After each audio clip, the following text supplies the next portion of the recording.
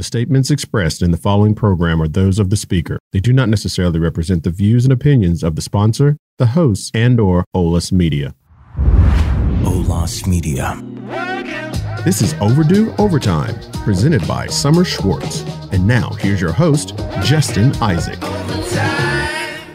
Welcome to Overdue Overtime, presented by Summer Schwartz. My name is Justin Isaac, your host, and today we are joined by Jesse Young. Now, Jesse, before we get into this, in the past, we've talked about a lot of different things. We've talked about time and labor. We've talked about donning and doffing and other things that relate to that field. And we're going to be talking about something a little bit similar to that today, too. But Jesse, thank you for coming back and joining us once again. Absolutely. Thanks for having me. Now, if you could just kind of run down your position at Summer Schwartz and kind of let us know what you do on a daily basis and what your daily involvement is with the firm. Yeah, sure. So I'm a senior shareholder at Summer Schwartz. I've been at the firm for over a decade now. And my role at the firm primarily is to manage our wage and hour practice, including our lawyers and our staff. And, basically what I do is litigate class and collective actions involving wage and hour issues. Yeah, we've talked a lot about that, too. We've talked in the past about what it's like to be a plaintiff in a class action and all the different things that might come up through that whole process. And for the most part, your firm deals with the employees and defending their rights. Is that correct? Correct. Prosecuting cases against employers for unpaid wages, including minimum wage and overtime violations. So let's get right into overtime violations. Today, we're talking about miscalculation of overtime. And you mentioned that it is just a complicated math problem. So break this down for us. Why is this important? How does this happen? Right. So the topic for today, right, is the regular rate of pay is what it's called. And the Fair Labor Standards Act itself has a provision which dictates how employers are supposed to calculate an employee's overtime rate. So typically how this works, an employer is required to take into account any and all compensation that it pays to employees. And it's actually supposed to recalculate all of its payments into a formula which dictates what the actual overtime rate is for the employee.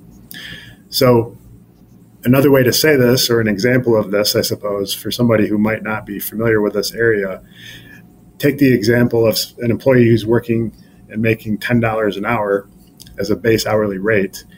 Typically, that employee's overtime rate then is going to be $15 an hour, right? Time and a half of $10 is $15 for all the overtime hours. Well, this comes into play where an employer is paying, say, a shift differential to this employee of $1 an hour for working second shift. And what happens in that situation is the employer is supposed to take into account that $1 per hour shift differential and recalculate that employee's overtime rate. So in that example, for example, the $10 an hour wouldn't necessarily translate into $15 an hour for overtime once the $1 is factored in. So if you did the math and recalculated what the overtime rate is, it's probably something closer to like $15.50 or something like that. And a lot of employers don't pick up on that and don't make that calculation properly. So you're saying that if someone was originally $10 an hour, regular overtime is $15 an hour, but if they're working an extra shift or they're working a special shift and they're making $11 an hour, they're still only getting their $15 an hour, which should be $15.50. That's kind of the math, the way that works out. Is that right? Yeah, that's like the most basic example I could give you, but it gets much more complicated than that when you start factoring in, other types of pay that need to be included, like bonuses, or we see special like COVID payments more recently. When people come in during COVID, they were getting bonuses for that. You see attendance bonuses, shift differentials. It could be really anything. And the presumption is that any extra compensation that gets paid to the employee needs to be included in that calculation for overtime. So I guess my question would be that typically speaking, when I think of a bonus being paid to an employee, I wouldn't think of it as something that would be eligible for overtime because in my mind, it would be just a one-time payment. So how does that work? I guess that's where we get into really situational type issues and really kind of complicated. But I would think that a bonus being usually like a one-time thing wouldn't be factored into overtime calculations. Yeah, and that's part of the problem we see is most people don't even think about that, including employers sometimes. Now, some of your more sophisticated employers, they will pay attention to it, and they'll try to calculate it in. And even some of the bigger, more sophisticated employers sometimes don't do it correctly, even though they're trying. They don't do that. So this is all based on the statute, the Fair Labor Standards Act. And again, it's just simply boiling it down to its essence. It's just a formula that the employer is required to follow in order to make sure that overtime rate is correct under the statute. So I guess my next natural question would be, you hire a payroll company. I have a payroll company for my business, and I would never even think to try and do payroll on my own. And I'm assuming that a lot of business owners would say, well, I want my payroll company to be liable because they're the ones who do my payroll. Why does that argument not hold up? Well, we get that argument every once in a while, and I certainly understand a company's frustration, I suppose, with that. But the reality is, under the statute, it's ultimately the employer's duty to make sure that the employees are getting paid correctly. And in my experience, typically what happens, and maybe you experience this as a business owner yourself, when a company sets up the payroll with a payroll company, typically the payroll company is just asking the employer how it wants to do its payroll and how to set that up. And then the payroll company typically goes back and just does what the employer asks it to do, right? Because the payroll company doesn't want to be on the hook for any of these kinds of violations. And so, typically they just are an order taker from the company.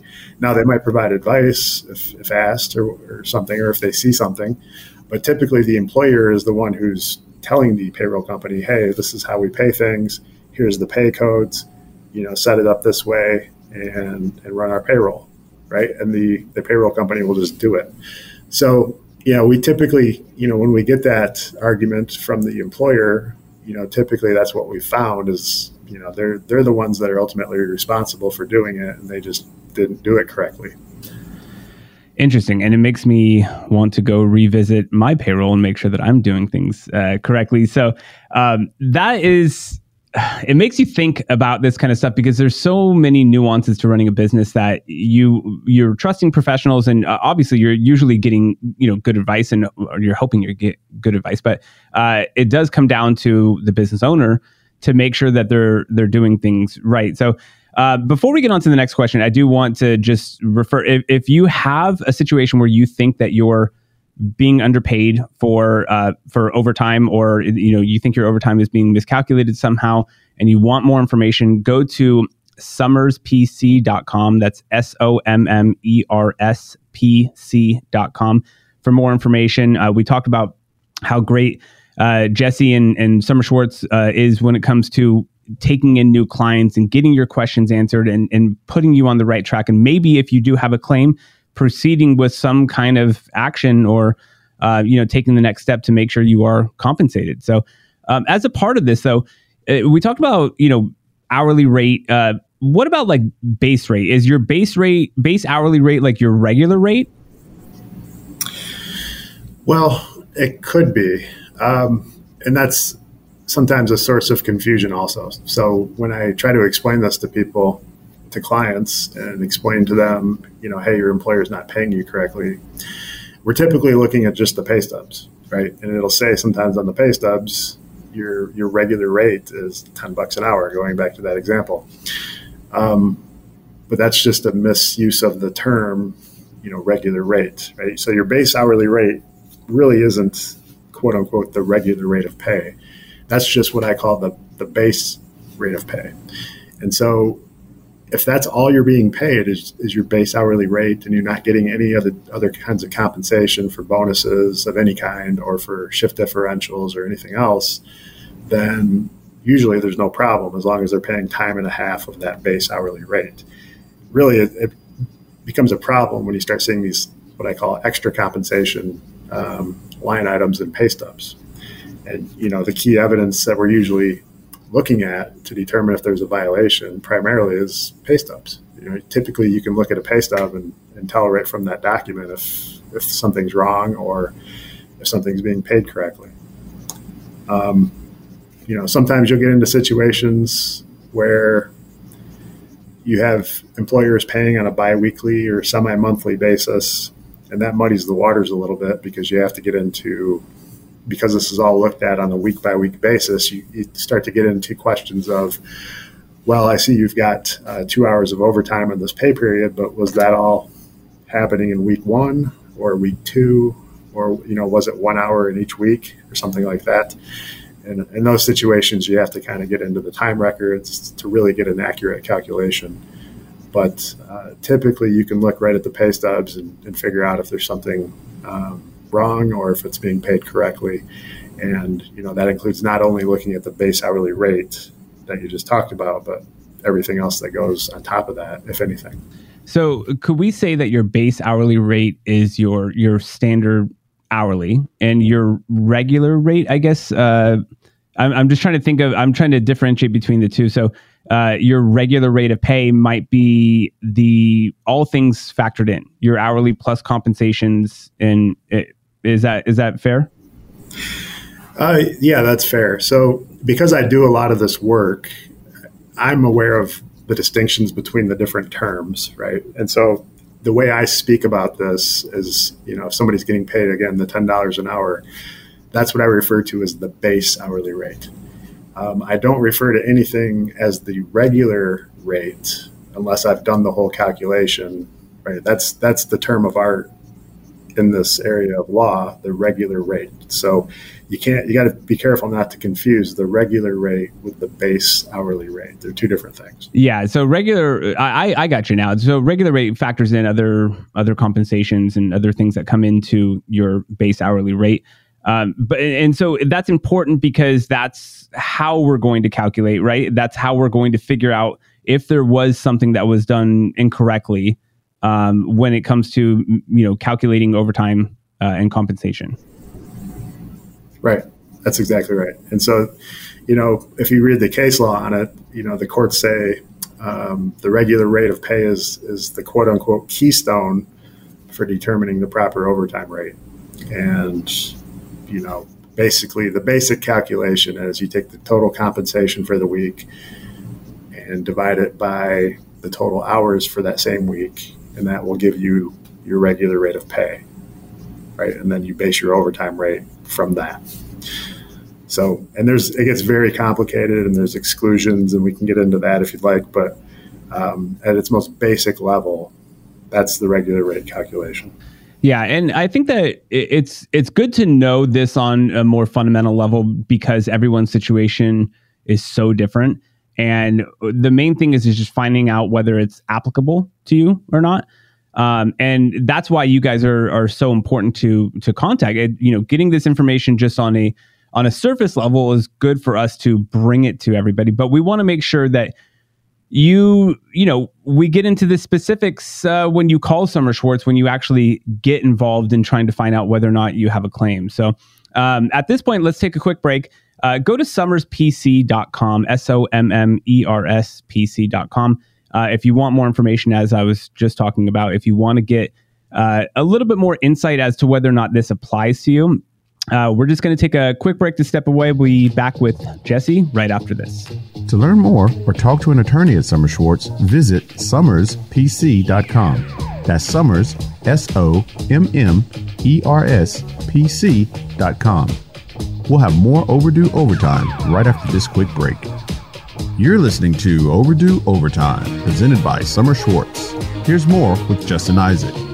Welcome back to Overdue Overtime, hosted by Summer Schwartz, and I am also your host, Justin Isaac. Today I'm joined by Jesse Young, and we've been talking about miscalculation of overtime. And we've got some good information, some good surface information, but I always like bringing it back to a story or something that's a little bit more relatable. So, Jesse, if you could, let's talk about an example, something that you've actually experienced in real life with a miscalculation of overtime. Yeah, not a problem. It's hard to pick. That comes up every week for us, but recently, I guess I'll share an example from just last week. We had someone come to us. They thought they weren't being paid correctly for a completely different reason. They thought they had an off-the-clock issue where they were being asked to work off the clock, and so we started to look at this person's pay stubs, and we quickly realized that, not only do we need to look at this off the clock issue, but the pay stub showed that this person was working third shift, was making a $2 an hour shift premium or shift differential on top of her base hourly rate. And then in addition to that, we noticed on the pay stub that she was also getting an attendance bonus from the company once a month. And so, because I'm in tune to these cases, I look at that and I say, okay, I know I need to look at this because this is probably an issue. So you just run the math. And I always tell people this is just one big math problem. And they either did the math right or they did the math wrong. And you just have to do the math. And so, once we looked at the pay stubs, figured out what was going on, how they were being paid, we would go in, do the math on the shift premiums. Figured out that they weren't calculating the shift premiums into the overtime rate. And then we looked at the attendance bonuses too, because these were non-discretionary bonuses that were being paid pursuant to a written plan that was disseminated to employees at the company. And then they were issuing these attendance bonuses to these employees on a monthly basis. So then you have to go in and figure out, there's another calculation you have to do in those situations where you have to cover the period of time for which the bonus was intended to cover. In this particular situation, it was 1 month. So what you have to do is go back and recalculate that bonus and break it down to a weekly amount, right, for the 4 weeks. So you factor that in, you factor in the shift premiums, and you run that math, and you take the total compensation divided by the total hours, and it kicks you, what the overtime rate's supposed to be. And then you just do the math. Did they actually pay the overtime rate correctly or not? And in that particular situation, we found that the company was not paying the correct overtime rate because it wasn't incorporating the attendance bonus and the shift premium. So that was its own claim for unpaid overtime. Now, that was in addition to what she originally came to us with, which was the off-the-clock pay, because, of course, when we explained this all to her, she had no idea that they were doing it incorrectly with the shift premiums and the bonuses. She had no clue. And most people don't. 99% of the people have no idea that this is going to be some kind of a claim. So, that's, I guess, a recent example I can give you of where we found out that, a company was not performing the regular rate calculation correctly. So that actually leads me to another question too. That's kind of akin to what we're talking about today. But in general, when you meet with someone, how often does it come up where there's another issue on top of what they're thinking is an issue, right? Like, so they might come to you for unpaid overtime, and then you're like, whoa, actually, you have all this other stuff that this employer is doing wrong, and you have like 5 claims instead of 1. Yeah, that happens all the time. If I had to put a percentage on it, I would say certainly more than 50% of the time, somebody will come to us with, something they think is unfair, or, for whatever reason they disagree with it, and they'll, give us all of their information, their pay stubs, and we'll start looking at it. And because we know the nuances, we'll start to identify all kinds of things. Sometimes we identify nothing, but, it does come up quite a bit. And, there's so many nuances in this area of law that most people don't even know about. You'd be shocked with how many people come to us with whatever, and they find out they're not getting paid for, say, 5 minutes a day of work that they're doing. And their explanation is, well, I didn't even know I could get paid for that. That happens all the time. Well, I imagine that like any business owner who, I don't mean to like group business owners in general who do this into, in a negative way, but like I imagine if you get one thing wrong, you're probably getting more than one thing wrong because you just don't know, since there's no like, I mean, I guess there are some classes out there on how to run a business, but there's so many, like you said, so many nuances to the law that it's really hard to try and keep up with everything. And business owners and employees alike don't know what they don't know. Yeah, that's absolutely right. And, a lot of companies have attorneys and law firms that they have on retainer, and they'll keep an eye out for these kinds of things. And they don't always catch everything. A lot of times the bigger companies have found everything and corrected everything, and, they're doing things appropriately. But I think everybody would be surprised how often very big companies with lots of resources they have oversights on all kinds of things. It happens a lot. But yeah, it's definitely for the employer. If they don't have that legal counsel who are well versed in this area of the law, it's very easy, even for sophisticated business owners, to miss little things that are violations of the statute. Yeah. Well, let's go into the next, I guess one of the next natural questions would be what's included in the regular rate of pay and what wouldn't be included? Because you did mention a couple of things before, whether it be, you said non-discretionary payments, and you mentioned shift premiums. Can you kind of give us some examples of what would be included and what wouldn't be? Oh, sure. So, yeah, the types of things that are typically included in the regular rate calculation are things like we've talked about, the shift differentials, non-discretionary bonuses. In other words, bonuses that are promised to the employees for some kind of a performance, like attendance, right, or some kind of quota if you're looking at a manufacturing facility, or if it's something that's tied to the employee's performance that entices them to work harder or to be more consistent or show up more often, and it's promised to the employee, that's typically what we would call a non-discretionary bonus. And those are included in the regular rate calculation. And really, anything else that's paid to an employee on top of their base pay, the law presumes that payment is going to be in the regular rate calculation. Now, it's going to lead to your next question, which I think you're going to ask me, and that's what's excluded, right? And so basically everything is included with the exception of certain statutory exclusions, which are listed in the statute. So I guess your next question, I don't want to take it out of your mouth, Justin, but is, what's excluded, right?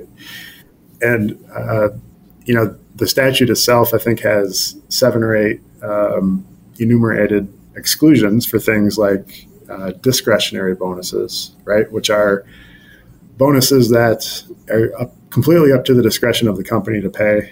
Christmas bonuses, for example. Things that aren't really tied to an employee's performance, but they're just really out of the goodwill of the company, or just given based on the whims of the company, I guess is the way to explain that. Other kinds of pay that would be excluded would be vacation pay, PTO, holiday pay, gifts would be excluded. And then, of course, any actual overtime premiums that are paid to the employee don't get calculated back into the regular rate. And so the statute just provides for some very specific exclusions, and it's an exhaustive list. So if it's not on that list, the law deems it to be included in the regular rate calculation. So then presumably at that point, you're going to get into the arguments of whether or not certain compensation would be on the included or not included list, because gifts might be considered, subjective, of course, and some of the other things you said, discretionary bonuses, that's where you get into kind of the nitty gritty arguing about what would or wouldn't be. And then you get into what's been defined in past case law and past cases. And that's where the attorneys come in to really argue their points, because that's where it gets really detailed, I imagine. Right. That's where the fun starts, right? So, what's a discretionary bonus versus what's not a discretionary bonus. That's frequently litigated, right? And so depending on what the bonus is for, how it was communicated to the employees that they'd be receiving it, whether the employees expected it or not, those kinds of things typically will get litigated. But some of the other items, they're not really litigated that much because it's pretty clear cut that they're supposed to be included in the regular rate. So good. Well, that makes a little bit more sense, and having these things kind of enumerated helps out a lot when it comes to deciding whether or not these things are compensatory or not. And I do have one more last question, but I do one more quick thing. Back again, we are speaking with Jesse Young of Summer Schwartz. Go to summerspc.com, SOMMERSPC.com if you want more information, or if you want to check and see if you have a claim. And Jesse, I guess my final part of my question when it comes to this miscalculation of overtime is the remedies. Now, if an employer screws up on compensation for overtime, I want to think that this is so nuanced and it's such a difficult thing that we got to have a little bit of leniency on the employer. What happens if I do something wrong, or if the company does something wrong with the calculation of overtime? What are the penalties for that? Sure. So, generally speaking, the penalties are pretty straightforward. The employee, if there's a violation, the employee is entitled to go back a maximum of 3 years and is entitled to any wages that were not paid correctly, right? So any back wages that weren't paid based on the calculation. That's the basic or the baseline of the damages. In addition to simply the unpaid wages for 3 years, the employee is also entitled to seek liquidated damages under the statute. And what that means is basically you get to double the damages. So if an employee is owed $1,000 after the calculations are done, really, they just get to double that number and seek $2,000. And that's pretty much it. It's a pretty straightforward damage calculation that gets done. And in addition to that, the employee can seek his or her statutory attorney's fees and costs to be paid by the employer to their counsel, so that they don't have to pay their counsel out of their settlement that they receive. So it could be a pretty costly mistake for any employer who does these calculations wrong, because most likely if they've done it wrong for one employee and they have many employees, that they've done it wrong for all of their employees or a good chunk of them. So this could end up being a pretty costly endeavor. Yeah, it's costly. There's a couple ways to look at that. I mean, from my perspective, it's just money that they should have paid in the first place, right? That's one way to look at it. When you're talking about the liquidated damages piece, I suppose that's the costly aspect of it, right? So not only are you having to go back and pay what you should have paid in the first place, now you have to double that. And I guess that would be costly depending on the scope of the issue, right, and how many employees are involved, and those types of things. And then, if the case is litigated and there's some issues in dispute, there's the attorney's fees and costs piece of that, which, again, depending on the scope of the case and how much litigation actually happens, I suppose that's another area where it could get very costly depending on how that goes. Yeah, and when I do mention that, I don't mean to skirt the liability of the business owner necessarily, but it is more of a cautionary tale. That's what I think I'm getting out of this, is that make sure that you're doing things right and double check and speak to someone who is a professional in this realm to make sure that you don't have this kind of latent liability hit you later on, where it could end up costing you quite a lot if you do things wrong. So, but also, like you said, it should have been this way in the first place. So it's not that much of a loss. So be proactive and make sure that you're doing things right. Right. Absolutely.